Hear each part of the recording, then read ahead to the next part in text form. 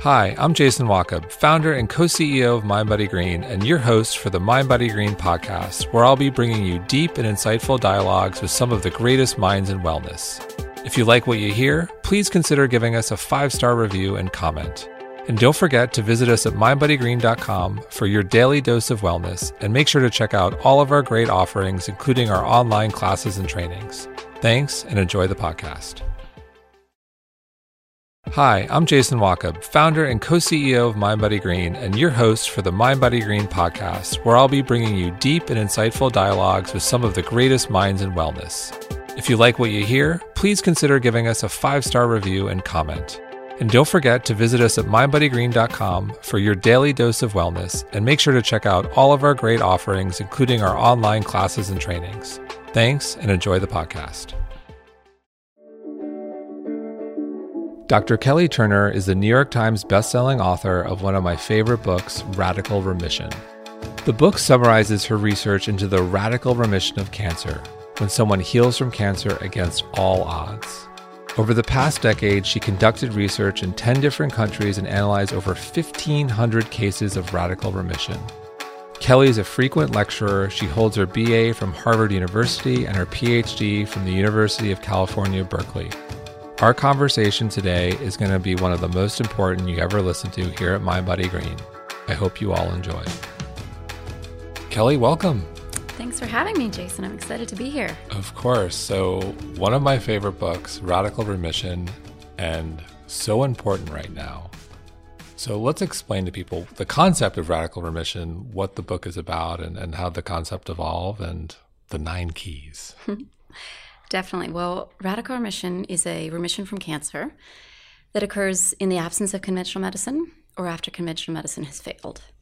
So really, I'm studying these miraculous cases of survival, right? These people who were sent home on hospice, their doctor said, we can't do any more for you. You've got a month or 2 months to live. And yet I found them and interviewed them 20 years later. So these are really the unicorns in the cancer field, and no one was studying them. I was counseling cancer patients at the time. I got my master's in counseling at UC Berkeley, and everybody that I was counseling was dying because I was in the ICU, to be fair. I was working with really people, in really dire straits, but it was very depressing work, very hard work. And to sort of help me get through that time, I got my yoga teacher certification, started learning about the mind-body connection. And I was reading a book by Andrew Weil called Spontaneous Healing. And that book just sort of changed everything for me. I turned the page and read a story about a man with stage 4 kidney cancer who was sent home on hospice to die, and who on his own turned around his cancer and was alive 25 years later. And it was that moment that I just really, everything in my world just froze. And I said, did that really happen? Because if so, I need to meet this man. And I did. Fast forward 3 years later, I was in Tokyo in his apartment interviewing Shin Terayama about how he'd healed 25 years earlier. And it was incredible. So these are the people that I'm fascinated by, and that unfortunately science and medicine have completely ignored, dismissed them as flukes, as luck. And when I started digging into looking for published cases of this, obviously I found one published case in Dr. Weil's book, but I was curious to see if these published cases were in the medical journals, and they were. There were over 1,000 of them in medical journals, dating all the way back to the first medical journal, 1895, British Medical Journal. So if these cases of what medicine calls spontaneous remission, and I call radical remission, have been around since the 1890s. They've actually been around since as far back as cancer has been recorded, right, in the 1300s. We have a case reported of spontaneous remission in the Catholic Church, in the Catholic faith. So really, for as long as cancer's been around, radical remissions have been around. Now, they don't happen every single moment, right? They're not happening, to everyone but they do happen. And they're happening in the thousands. And I thought they really should be studied. Because, like I'm sure you and everyone else listening, I've lost loved ones to cancer. My friend died of cancer when he was 16, when I was 16. And it felt random. It felt awful, that he was just suddenly diagnosed with stomach cancer for no apparent reason and did everything medicine asked of him, surgery, chemo, radiation, and yet still died at 16. And so when I was in my 20s at Berkeley, and I said, here are people who are recovering against all odds, and we're just ignoring them? Really? Anyway, so that's what led me to research them, and it's been 15 years, and I've analyzed over 1,500 cases, and I've traveled to 10 different countries, and man, do I love my job. So what did you find early on? Was it that person in Tokyo, or where you're digging? So you're in the ICU, not a happy place. You start researching, and like there's a glimmer of light and hope, and say, wait, walk me through that process. So it was searching through PubMed.gov, which is a website anyone can look at. It's basically Google for medical journals. So basically that night, I left the ICU. I was reading the book on my lunch break, so I went back to the ICU, kept up with my counseling, went home that night, dove right into PubMed, and that's when I found the 1,000 cases. And I actually didn't feel hopeful. I actually felt really pissed off. I was really angry because I'm like, are you kidding me? There's 1,000 of these cases, and I've never heard of any of them? For real? Are you kidding me? So I went to my professors and, first I did some digging in the library, and I found this really big book by IONS. I'm sure you know the Institute of Noetic Sciences out in California. They had created a wonderful bibliography of all spontaneous remission cases ever published in medical journals. So they basically did all my homework for me. And it's this book that's about 4 inches thick. I'm not kidding you. It weighs about 15 pounds. And I plopped it on my professor's desk, and I said, I want to get my Ph.D. in these 1,000 cases that no one is studying. And she said, you want to get a Ph.D. in something no one else is studying? And I said, yes. And she looked at me and she said, well, if you can get the funding, I'll advise it. So I got the funding. I applied for a grant from the American Cancer Society. They were brave enough to take a risk on, this pioneering research, and they funded me for my Ph.D. So it was wonderful. And part of my thesis was traveling around the world for a year to 10 different countries to find not only these radical remission survivors, but also their healers. So that's why I ended up in Tokyo, because I said I need to go see Shin Terayama with my own eyes. So what did you find? And I know you talk about in the book, like there are 9 keys. Right. So I didn't set out with any hypothesis. I sort of was hoping that they would all be doing like 3 or 4 things. Right. They were all eating green, right. They were all eating spinach. Right, right. They were all taking shark cartilage, and that's the magic bullet, right? Shark cartilage. Yeah. Some of them did, by the way. But what I found is that everybody was doing very different things, very personalized things. And I know we're going to talk later about personalized medicine. So I was kind of getting more and more confused as the interviews went on. But about 6 months into the trip, I sort of zoomed out and I said, okay, what are the overall common threads here? What am I starting to find? And, you transcribe the interviews and you put it into the software, and then you have the software sort of spit out the common threads for you. So it becomes a bit scientific in a way. It's not as objective. And what I found at the end of the year was that the people that I'd studied in depth were all doing the same 9 things. They were doing many more than 9 things. But, overall, I have a count now of about 75 to 80 things that radical remission survivors do to try to get well. But not everybody's using all 75. But everybody is using these top 9. So those are the 9 common healing factors that I found among all radical remission survivors. And that's what I put in the dissertation. And then I turned it into a book. So what are the 9 again? Yeah. So the 9 are, in no particular order, radically changing your diet, taking herbs and supplements, and those are individualized, increasing positive emotions, releasing suppressed emotions, following your intuition, deepening your spiritual connection practice, taking control of your healing process, embracing social support, allowing social support to come in and help you, and then finding strong reasons for living. So those are the 9. And that's what I published in my book in 2014. But I should tell you, as a little sneak peek, that the research has continued, and cases have actually been flooding into my website ever since the book came out. So I've continued to collect cases and continued to analyze them. And we now have a 10th factor that's emerging. That's why you're here. I love it. I'm here. For breaking news. Breaking news. Yeah, announced. Actually, I think this is the first time I've announced this publicly. So I'm writing a second book called Radical Hope. It'll be out next spring, and I will unveil the 10th factor, the 10th common factor. But I will tell you. Sure. We'll have you back anyway. Yeah, but it's exercise. So we'll talk about that perhaps next spring. So what I love about this, Mind, Body, Green, we always say wellness is a blend of mental, physical, spiritual, emotional, and environmental well-being. Wow. You said that so just... Well, I remember just roll off your tongue. And it's all connected. Mind, Body, Green, one word, not three. And what I love about the 10 factors, you hit every one of them. And especially what I love about your work, and our mutual dear friend Lissa Rankin's doing too, spiritual, emotional. Kind of lose track of that sometimes with regards to the wellness equation. So let's talk about, if you were to talk about the spiritual and emotional ones, were you surprised? What did you find there? The common thread? Well, I had one scientist look at my work and he said, if I had done this year trip, Kelly, I would have come back and I would have said diet, herbs, and reduce stress. And he would have lumped them all together. And I think that was part of the benefit, I guess, of me not coming from medicine. So my Ph.D. is in oncology social work, and my master's degree is in counseling. So coming from psychotherapy... You're empathetic. I am empathetic, and I'm very aware of the range of our, psychological world.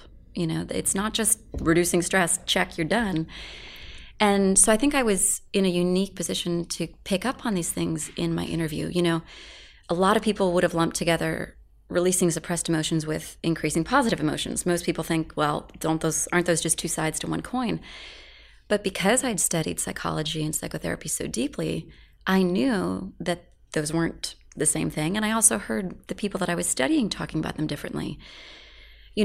Finding ways to feel happy for at least 5 minutes a day and to distract yourself with your kids or your grandkids or your cats or, Stephen Colbert or something, something just to get you to laugh or just get out of fear for 5 minutes is quite different than spending an hour of your day in therapy dealing with trying to forgive someone who really hurt you in the past. They aren't necessarily, of course they're related, but you can do both at the same time.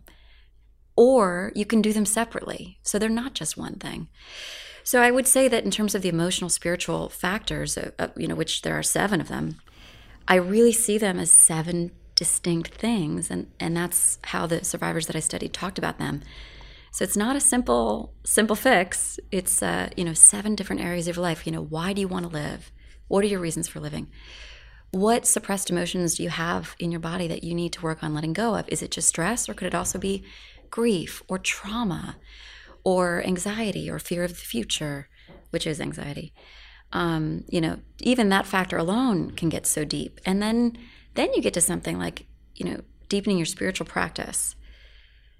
And everyone does that in a very unique way. But that, of course, can help you increase positive emotions, and it can also help you release suppressed emotions. But it also has this unique ability to take you to a very special and awesome and immune boosting psychophysiological state. I mean, when researchers study people in meditation, it's just mind blowing what happens physiologically, right? To your hormones, to your blood levels, but also it's what's happening psychologically inside. People who meditate regularly or who pray regularly have been shown to be more compassionate, more empathetic, kinder, calmer, right? So here's a practice, a spiritual connection practice, that's not only strengthening your physiology, increasing levels of oxytocin, serotonin, relaxin, it goes on, which in turn leads to increased numbers of white blood cells and natural killer cells, right? So meditation is a way to improve your body, like your actual, see it, touch it, taste it, smell it body, but also a way to, and this has been scientifically proven, to improve your psycho-emotional life, right? The way you feel, the emotions you're feeling on a day-to-day basis. So really these factors are, I think, to me, each so deep, each one of them. We could talk an hour about each one. I have a question specifically about meditation. Did you find that all practices were equal and also, were there like minimums? You know, you had to do a minute, or was it specific to mindfulness or Vedic or within meditation, there's like a million different forms, Vipassana or. Right. Well, I actually was struggled with what to call this factor, and I landed on deepening your spiritual connection because not everybody meditated. Sure. Some people prayed, some people gardened, some people went running, you know, the runner's high and meditative running. So for, you know, the common thread, again, I always had to zoom back because I was interviewing males, females, old people, young people, people from China, people from Hawaii, people from South America, people from India, all walks of life, and all types of cancer have experienced radical remissions. And so not everybody's having the same sort of meditation practice. Sure. Some people aren't even meditating. So I really had to zoom back and just call it spiritual connection practice, whatever that means to you. One of the women that I've studied painting, literally taking an hour to paint every day in her art studio is her meditation, because that is how she reduces her thoughts, gets to a place of a calm mind, slows down her breathing, right? And that's her way of getting into this meditative state that we've studied in studies. Well, I love what you said. I think there's a nice catch-all there. Reduce your thoughts, slow down breathing. Like there's a lot to be said just there. Just and I those think, two things. Yeah, so many people will say, oh, this meditation is better than this form, and then you need this many minutes and so on, when in reality, it's like just take a step back. Like one of my favorite quotes about food and nutrition has always been Michael Pollan, eat food, not too much, mostly plants. Oh, just sort that. of like simplifies so it. Simple, exactly. And exactly, so when you say, you know, which meditation practice is better or the best, there is no answer to that. It's whatever works for you. So there are some people, because of the way they were raised, perhaps in a very dogmatic religious family that they've since left that religion, if you try to suggest prayer to them, they will just run the other way. If you even perhaps try to suggest meditation to them, they might say, oh no, that reminds me too much of my childhood experience, which was traumatic for me. But if you instead, and I didn't tell these people to do anything. I'm just the messenger. I'm just the researcher. So they told me what they did. But yeah, like this one woman, she just painted for an hour every day in her studio. It wasn't prayer to her. It wasn't even meditation. But in my analysis of her case, what she was describing was reaching a meditative state. Yep. She just didn't call it that. And in terms of minimums, you know, I know some people who can do these, you know, like 1 minute of breath of fire and Kundalini yoga, and they're there. They have reached that altered state. Their body is, you know, if we were to put them, you know, under scientific scrutiny, we would probably see that serotonin and relaxin and endorphins were flowing and cortisol was reducing. So for some people, it can honestly take a minute. And for other people, you know, it takes 20, 30, 45 minutes. But I would say on average, the radical remission survivors that I study spend at least 15 minutes a day doing some sort of spiritual connection practice. I love it. And so some of that, we mentioned nutrition briefly, and you said something really interesting about shark. So let's talk about the diet piece of this quickly too. Okay. Well, that was actually in the herbs and supplements category. Yeah, herbs and supplements. Okay. We'll start there then. We'll start there. I was so hoping that there would be one or two, you know, honestly, I went on this trip being like, I bet it's going to be turkey tail. I bet it's going to be the mushroom. Turkey tail is a type of mushroom. Yep.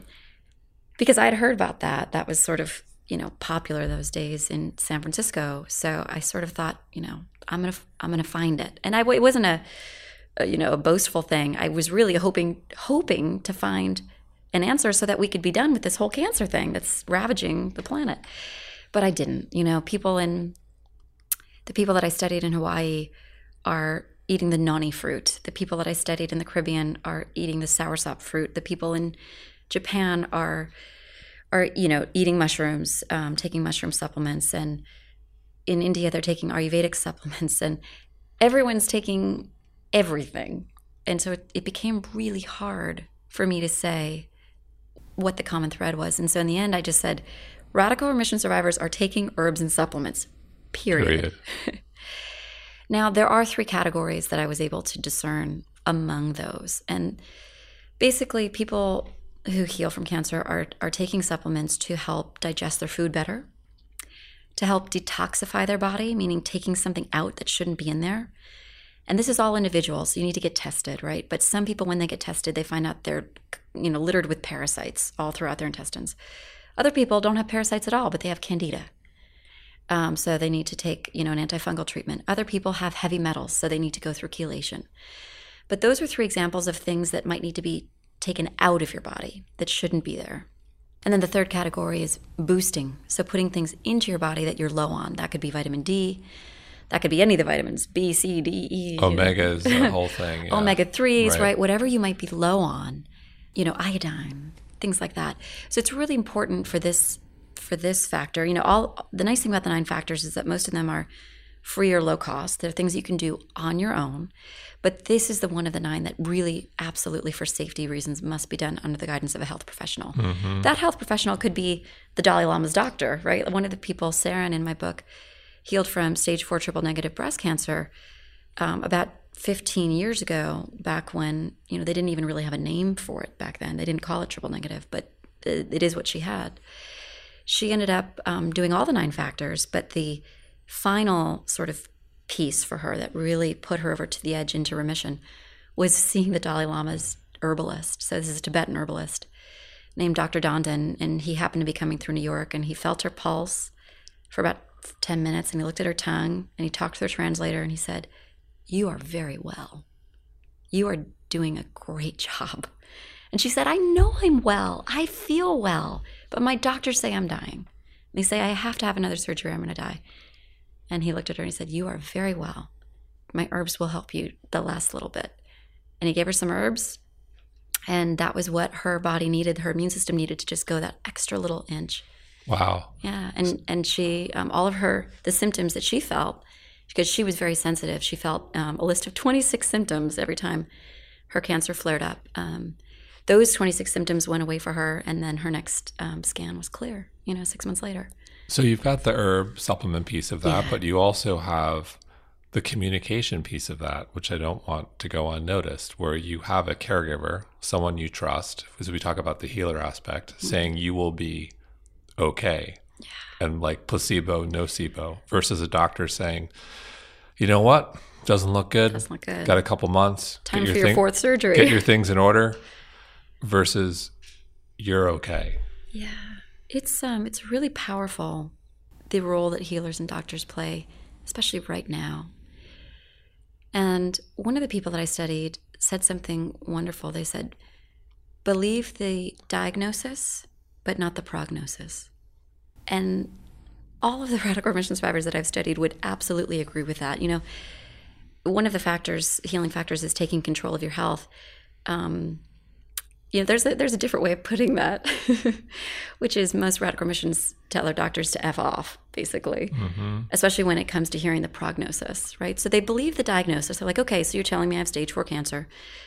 But Matthew, in my book, who was diagnosed with stage 4 glioblastoma, which is a very serious, perhaps the most serious type of brain tumor that you can have, diagnosed at 28, and it was inoperable. The doctor said, "You have 3 months." And he basically said to the doctor, "F you. If there's 1% that beats this, that's going to be me. You can't tell me I'm going to die of this in 3 months. I'm out of here." So, taking back your power from the power that a healer has or a doctor has, I think is really important, because sometimes you can land in front of a positive healer like Dr. Dandin, who told Saren, "You're very well. You're doing very, very well." Of course, she'd just come the week before from a doctor who said, "Your cancer's back and we need to have another operation, and you need to prepare for the fact that you're going to leave your 6-year-old daughter motherless here. It's time to make some plans." So it was lucky that she had the difference of that experience. But yeah. Yeah, and I think it's always important to know whether it's Western or Eastern, whether it's the most renowned surgeon in the most, highly specialized field in the world versus John of God or someone. He's been in a lot of trouble these days. Yeah. But like a renowned healer who's got mystical power, mystical powers, whatever you want to call it. I think it's always important to note that none of these people are God or whatever you believe in. They're just humans, as are you. And it goes to this idea, okay, it's about taking control of your health, but it also speaks to the emotional and spiritual connection of this ability to say, I'm going to let go, or I'm going to have faith. Let go into the unknown? Yeah, and be okay. It's this delicate balance of I'm taking control, but at the same time, I'm going to be okay with not knowing, or it's this having some level of acceptance or asking for help. If you think, like I talked about this with Lissa, it's like the first of the 12 steps in AA. It's like letting go and surrender. Yeah, exactly.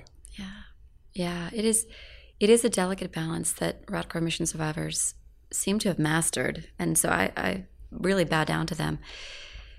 I called the factor taking control of your health, but I'm thinking of renaming it in my second book, Empowering Yourself, because there's really no way to take control. There's no way to have control, full control over your external circumstances in life. And I think the way that radical remission survivors have found this balance you're talking about is they empower themselves when it comes to their healing journey, meaning they understand that no one knows you better than you. You know, no one knows you better than you. Your doctor may have 1 million degrees from the top universities, and so they really know surgery or chemotherapy, and let them be the expert in that. And let your acupuncturist be the expert in acupuncture when it comes to your health. But in the end, you're at the center of that wheel, and they're just spokes out there, and you're the center, and you get to pull them in however and as much as you want to, because you are the expert in you. So that's something that I see radical remission survivors doing. And then on the other hand, this idea of surrender and letting go.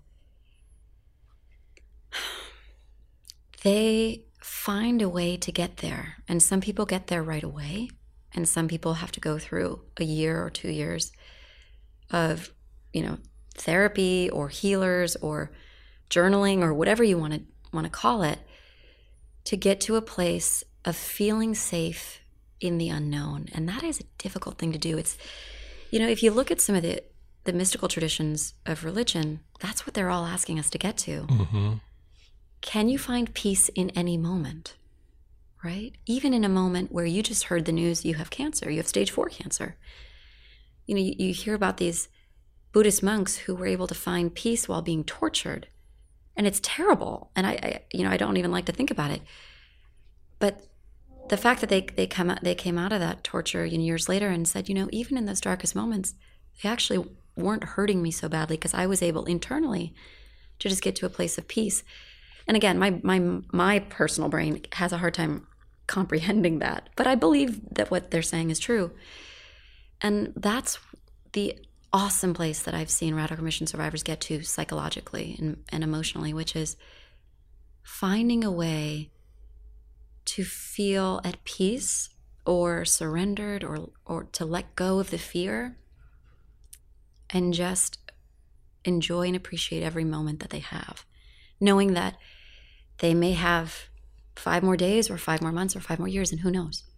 But every moment until whenever that mysterious date is, when they're going to leave this body, they are going to embrace it and soak it up.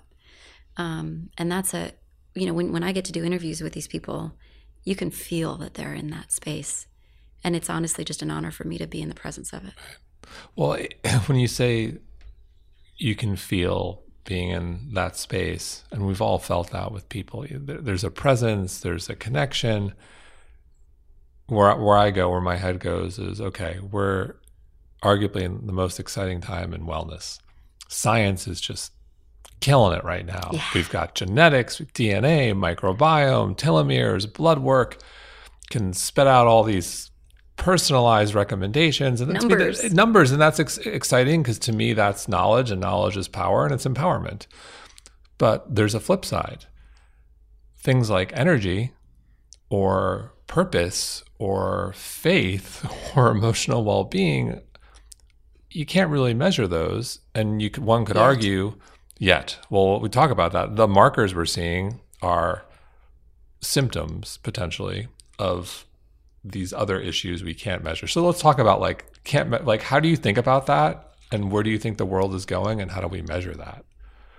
Or do we even want to measure it? I do want to measure it. Oh, I'm such a brainy, nerdy, researcher at heart. I'm both. I'm like half right brain, half left brain. But the left brain part of me really wants to learn how to measure chi, and really wants to learn how to measure the effects of social support or the effects of receiving love or perceiving that you're being loved, right? I do want to measure that. And we're starting to, right? We're starting to measure oxytocin levels before and after a hug, right? 10 seconds of hugging can significantly increase the amount of oxytocin in your bloodstream. Really? Yes. I didn't know that. 10 seconds. Is that the minimum? Well, I mean, of course, they're trying to figure out what is the minimum. Okay. But we don't have minimums on meditation, but there may be a minimum on a hug. The current minimum that's been scientifically recorded is 10 seconds. Okay. And, someone's probably going to write into this podcast and say, it's now 2 seconds. Yeah. Didn't you see the latest study, Dr. Turner? So please correct me if the minimum has been dropped. But so we are starting to measure things like serotonin levels, oxytocin levels, telomere length, right? Telomere length when the only mitigating factor is meditation, something like that. So we are starting to try to measure these emotional shifts or these energetic shifts or these spiritual shifts. But it's far behind where we are in terms of measuring physiological data, like your genetics,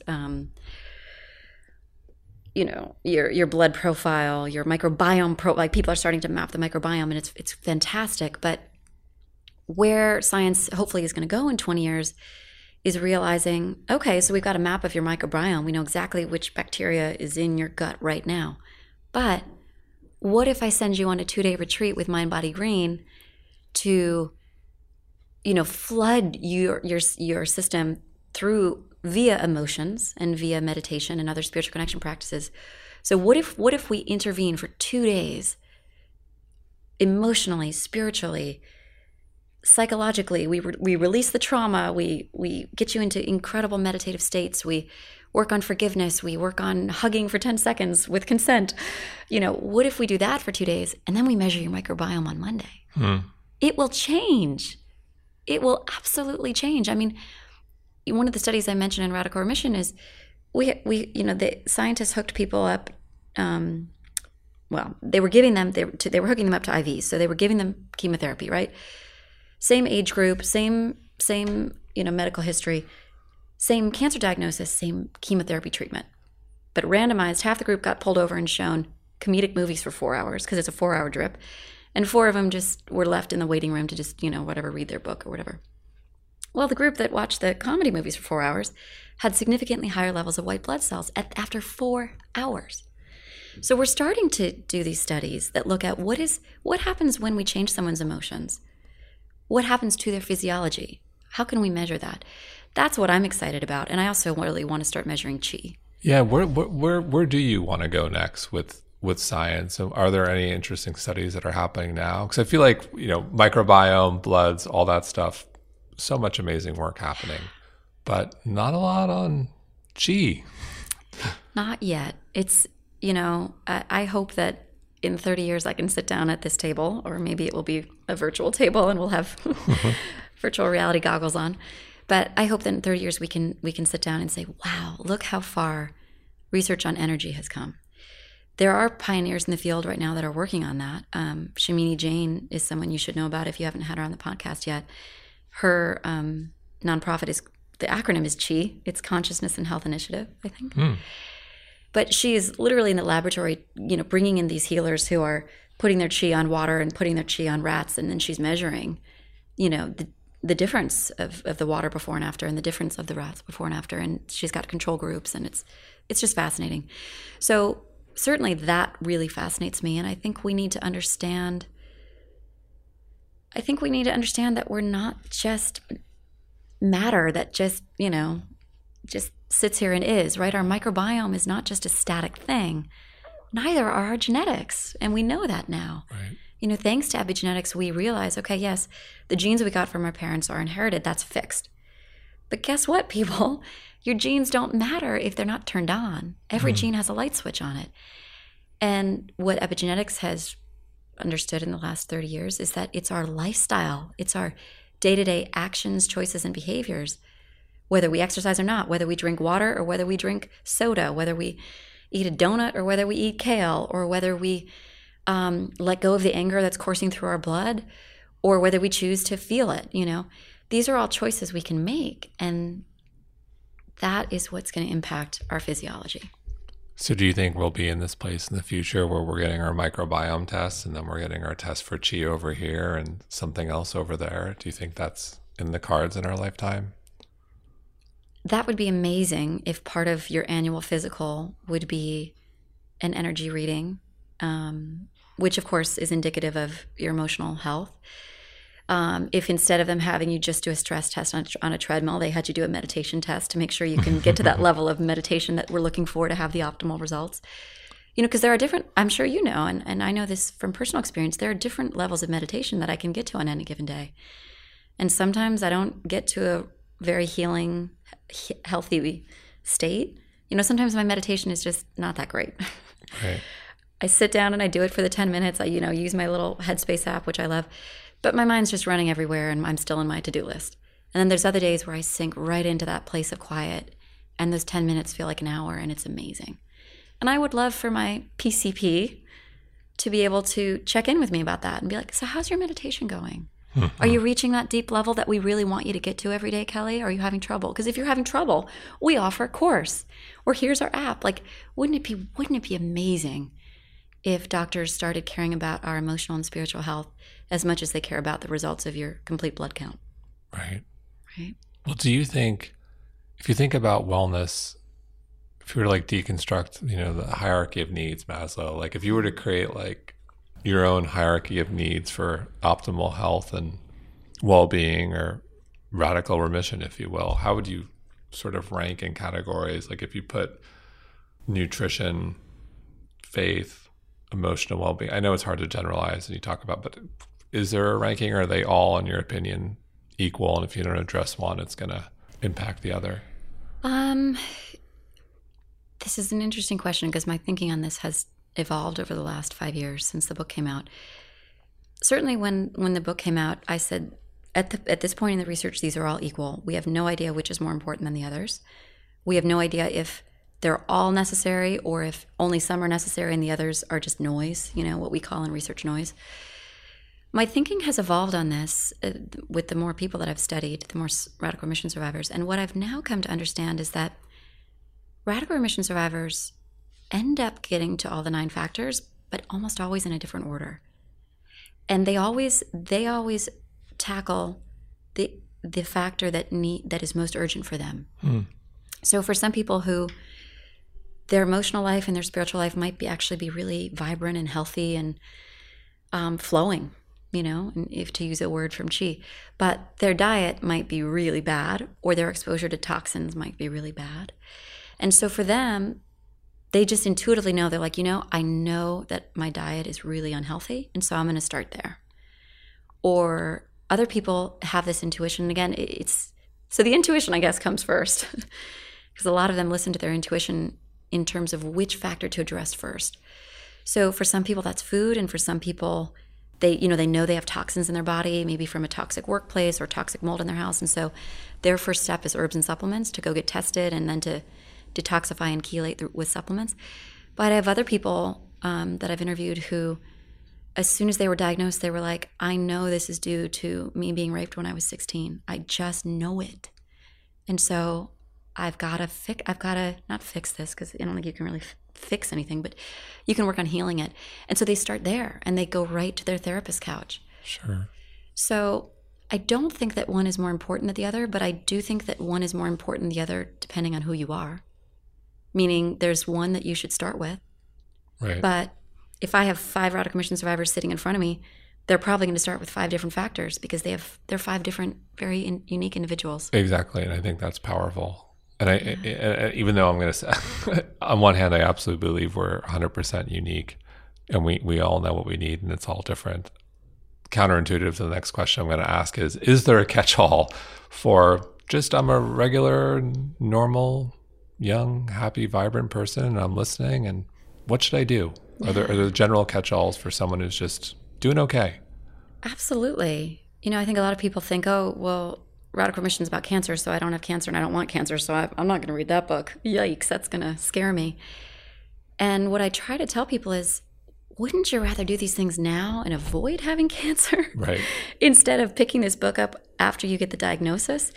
And again, as a researcher, I need to be very clear. We don't have the research to say whether or not these factors are preventative.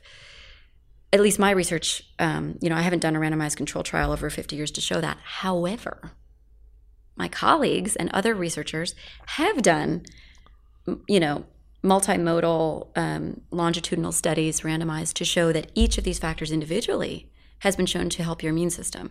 So we have diet studies showing that, if you switch to 50% fruits and vegetables in your diet, you are going to live longer, regardless of whether you have cancer or not. Like, it's just your survival statistics are going to improve. So really, these 9 factors are kind of a way of living. And one of the reasons I know this is because the radical remission survivors that I study, they didn't just do these to get well and then went back to their old ways. They do these permanently.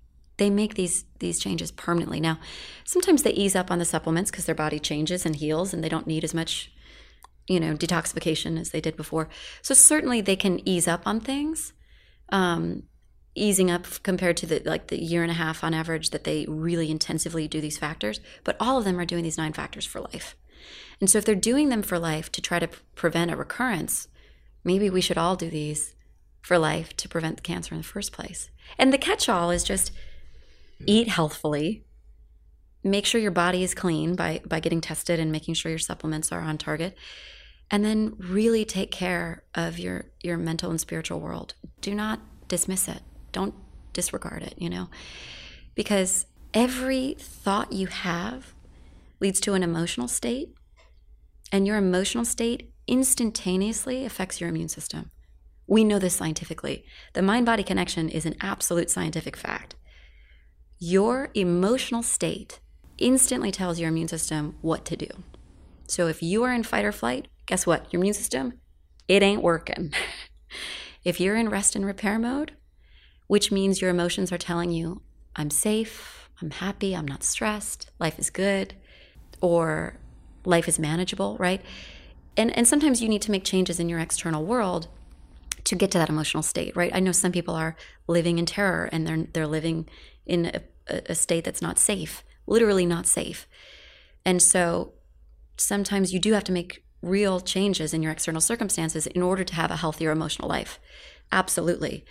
But it's important to do that because if you're, living in terror, whether you're, living in a war-torn country or whether you're living in, an abusive domestic situation, it doesn't matter how much kale you're eating. It does not matter because if you're sitting there in fear and feeling unsafe all day, every day, you're flooding your system with so much cortisol and you're flooding your stomach with so much acid that I don't care if you have the healthiest diet in the world, it's not going to matter. Your body is saying, your hormones are telling your immune system, you are in fight or flight mode. We don't have time to fight infection or illness or cancer cells. We're just in danger. And so really your body, which was designed to notice and pop cancer cells, right? We have an inborn, innate process here in our immune systems called natural killer cells. What I and Shin Terayama, a gentleman in my book, he coined the term natural hugging cells, and I've adopted it. But we have these natural hugging cells, natural killer cells, that are designed to go and pop cancer cells. So we have them, but they're not going to do their jobs if you're living in fear or stress, Right. So the emotional world is your emotional state is absolutely critical in your body's ability to prevent and remove cancer cells from your body. I love it. So you mentioned fight or flight. My head went back to the shark. Oh, yeah. What is the shark? Shark cartilage. Shark cartilage. Shark cartilage is one wacky supplement that, a small handful, less than 5 people that I've interviewed have taken. So I always hesitate to. Well, it's small, but I've just never heard of it. I was that's fine. Right. And I think a lot of people come to this table, and I love this stuff. You're like, I've heard everything. Yeah. Right? Yeah. So shark cartilage, because sharks don't get cancer, and so some people think, well, really, yeah, sharks don't get cancer. I did not know that. Yes, you learn something new every day, Jason. So sharks don't get cancer. At least that's sort of the common understanding. I'm sure some amazing listener is going to write in and prove me wrong, but there is a overall belief and observation in the scientific world that sharks do not get cancer. And so some people took that a step further and said, well, let me let me take shark cartilage then, because it must be something about them that's special. So let me ingest that into my body. So to all of your listeners out there, I am not telling you to do this. It's not one of the most common supplements by any means that radical remission survivors are taking. So, and with all supplements, you need to advise a health professional. Sure. But yes, people have taken shark cartilage. They've also hung upside down for 2 hours a day to try to get well. They've also, eaten barks of trees, like you wouldn't, but frog legs and crazy things that people will ingest to try to heal their cancer. Sure. So you also have a new film, Open-Ended Ticket. A script. Well, we're trying we're bringing to make it to it life. a film. We're bringing it to life. We're trying to make it a film. Yes. So as I said before, I'm sort of half parts right brain, left brain. And actually back at Harvard in college, I majored in screenwriting. I was an English major with a special focus on screenwriting. And then I took all my electives in psychology. So I'm this sort of weird hybrid, half psychotherapist, half screenwriter. So actually before I wrote the book, I'd written the script. So during that year of travel, this script sort of started coming to me, and I said, I want to tell the story of radical remission via a powerful film, like a feature film, like a Hollywood film. So I wrote the script first, and back then I shopped it around, no one bought it. They said, okay, so this is a film about cancer. And I said, no, it's about healing. They said, no, okay, it's a film about cancer with 2 female leads. They're like, no one's going to buy, no one's going to buy a ticket to this movie. Well, thanks to the Me Too movement, and thanks to places like Mind Body Green that have really expanded this idea of wellness and gotten people excited about healing. Now, in 2019, there's some real excitement around this script, and it was just a finalist for the Sundance Screenwriters Lab, and we're taking it to the Cannes Film Market this May, and hopefully we will find a buyer for it. That's huge. Yeah. You will. I will. You definitely will. I will. So the film's happening, hopefully, and I've got this new book coming out, Radical Hope, next spring. And also, that's also the first time I'm announcing this publicly, but I'm doing a docuseries based on radical remission, and that will come out just before the book comes out. I've, because of my background in screenwriting and just my love of visual storytelling, I've for a while now wanted to bring the story of radical remission to visual life. And luckily, my new publisher, Hay House, is supportive of that. So they're helping me create the docuseries that I've wanted to create for many, many years now. I love that. So I always close with the same couple questions. What keeps you up at night? And what has you excited every morning? Those are really good questions. What keeps me up at night is, how can we study these people better? How can I do a better job? And the answer that I come up with is, I need help. I need helpers. I'm just one person, and I can't find and study all of the radical remission survivors on this planet by myself. So luckily, the helpers are starting to come to me, which is great. So that's wonderful. And what the second question about the morning, what jumps me out of bed, excites me? My children. Honestly, I have 2 wonderful children, very small, tiny. And so they literally get me out of bed in the morning. They can now walk into my room. I don't have to go to the cribs anymore, but they're still, they're both 5 and under. So they come to my bed and they wake me up with these totally innocent smiles, and they don't have a to-do list running through them. They don't. They don't wake up and check their phone and see the 10 emails that came in, and their mind doesn't start running right away. They just come in and they say, "Good morning, Mommy." And that's a reminder to me of how I think we should all start our days. Just without to-dos in our head, without fear, just with an open mind of all the wonderful delights that could happen to us this day. That's how my children, for now, start their day. I'm sure once they get a little more socialized and teased and bullied, and oh God, I'm so worried that they will change. But for the moment, they're very innocent and not fearful about the world and about their days. And it's a really beautiful reminder to me that wow, I wish, like, let me do what I can to get into that state and live my day that way. Well, that's maybe perhaps a little too personal. But no, I love it. Amen to that. So last question. If you could go back I thought in time, those were the last questions. one more. Okay. If you could go back in time and give yourself advice at the beginning of this huge project, what advice would that be? It's all going to work out so much better than you thought. You know, it was very scary back then. I felt like I was the only person in the world trying to find these people and study them.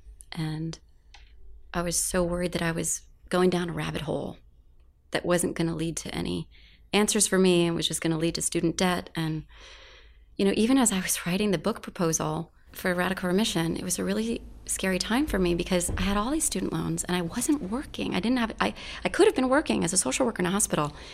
And I instead took this big risk financially and spent 2 months, 3 months writing this book proposal that I didn't know if anyone would ever pick up or read. And that was a really angst-filled time. Literally, I had to go to war in my mind every morning when I sat down to work on it because my mind would say, what are you doing? This is never going to work. No one's going to buy this book, and you're just going to be in more and more debt. And then you're just going to go back to the job that you should have applied for last week. You know, like I had this like little grouch on my shoulder that was so scared for me. And luckily, I had this other, you know, angel on my other shoulder saying, your heart wants to share this work with the world. And you didn't do this dissertation for it to end up, you know, in an archive at Berkeley that no one's ever going to read. So for the sake of the cancer patients who died in that ICU, write this book. And if no publisher buys it, then self-publish it and put it up as a PDF, you know, like, thank God for the internet. And that was my plan. I was like, well, if no publisher ever picks up this book, I'll put it up as a PDF for free and I'll just be, you know, 4 more months in debt and oh well. And so if I could go back to that girl, you know, this was 15 years ago, young woman, I would say, it's all going to be okay. We'll close on that.